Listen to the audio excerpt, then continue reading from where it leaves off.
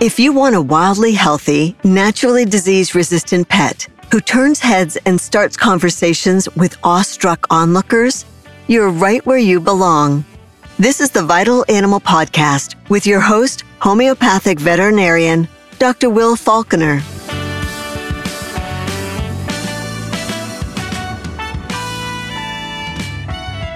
Welcome back to another episode of the Vital Animal Podcast. This is Dr. Will Falconer.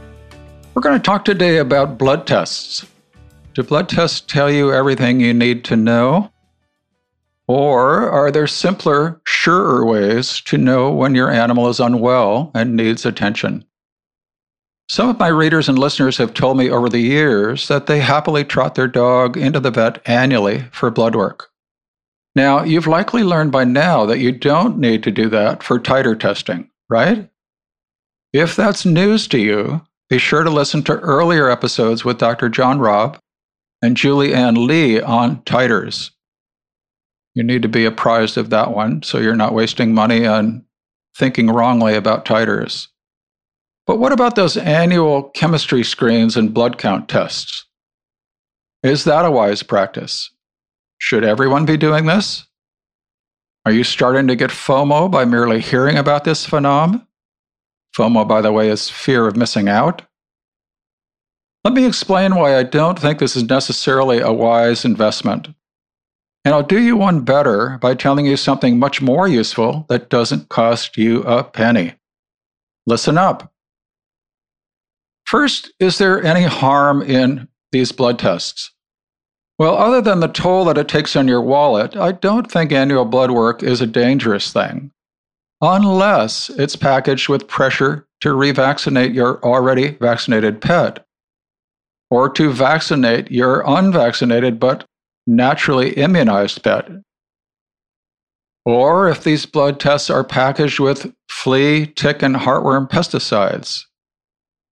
Or if they come along with a bag of prescription food for Sadie.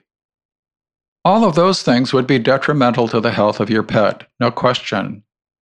And I listed them in order of harm potential, with vaccines always residing at the number one spot.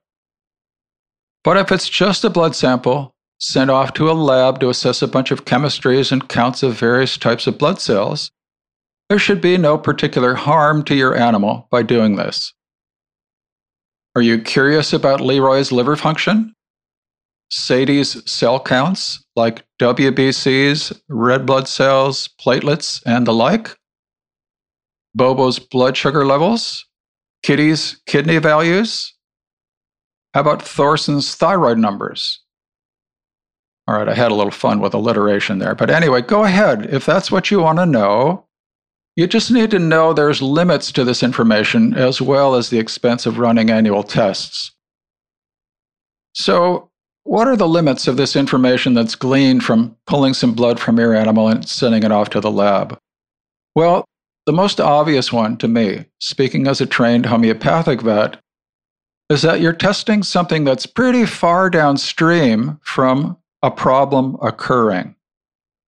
In other words, by the time the liver or kidney or blood sugar is out of whack enough to show up on a blood test, your animal has likely been ill for quite a spell.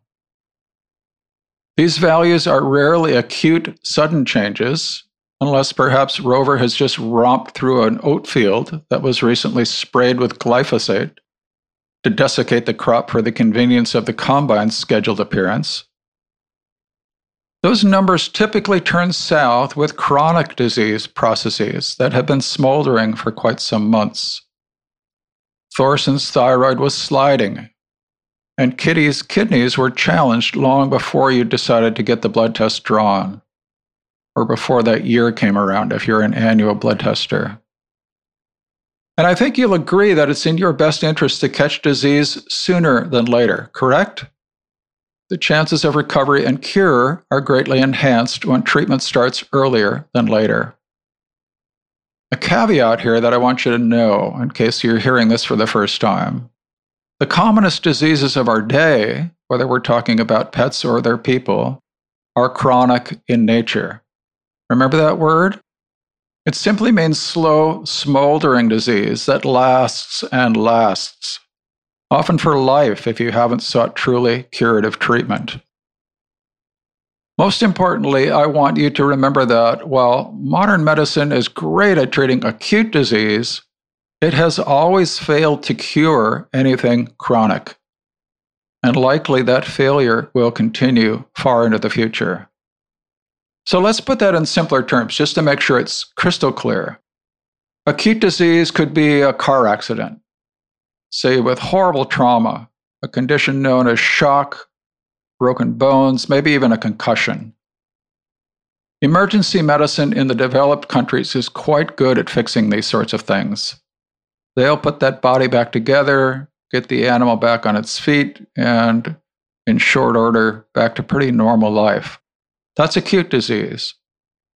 Chronic disease, again, the commonest stuff we see in the trenches of veterinary practice, or human medicine for that matter, is much more insidious.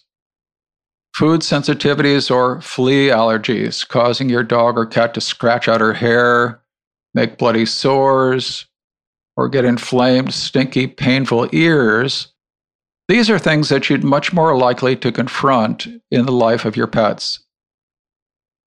Hypo or hyperthyroidism, arthritis, heart disease, kidney disease, any inflamed organs like the eyes, the ears, or the bones, autoimmune disease of various kinds, all the way to cancer. These are all chronic diseases, the ones that make your animal miserable long term and slowly drain your savings account.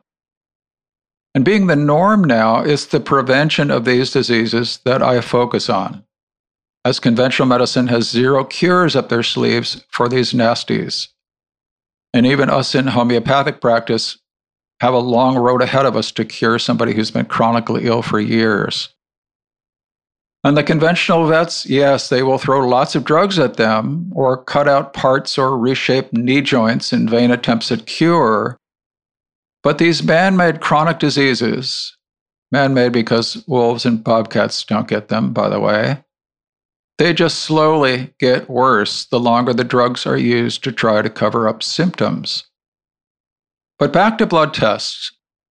The odds of you finding anything chronic smoldering in your animal with a blood test, at least early enough to do them the best that you can, those odds are slim at best. So let's talk about those free things you can focus on to get a head start, and how you can use these freebies to get some serious curative treatment working for your animal. What are these freebies that are available to you?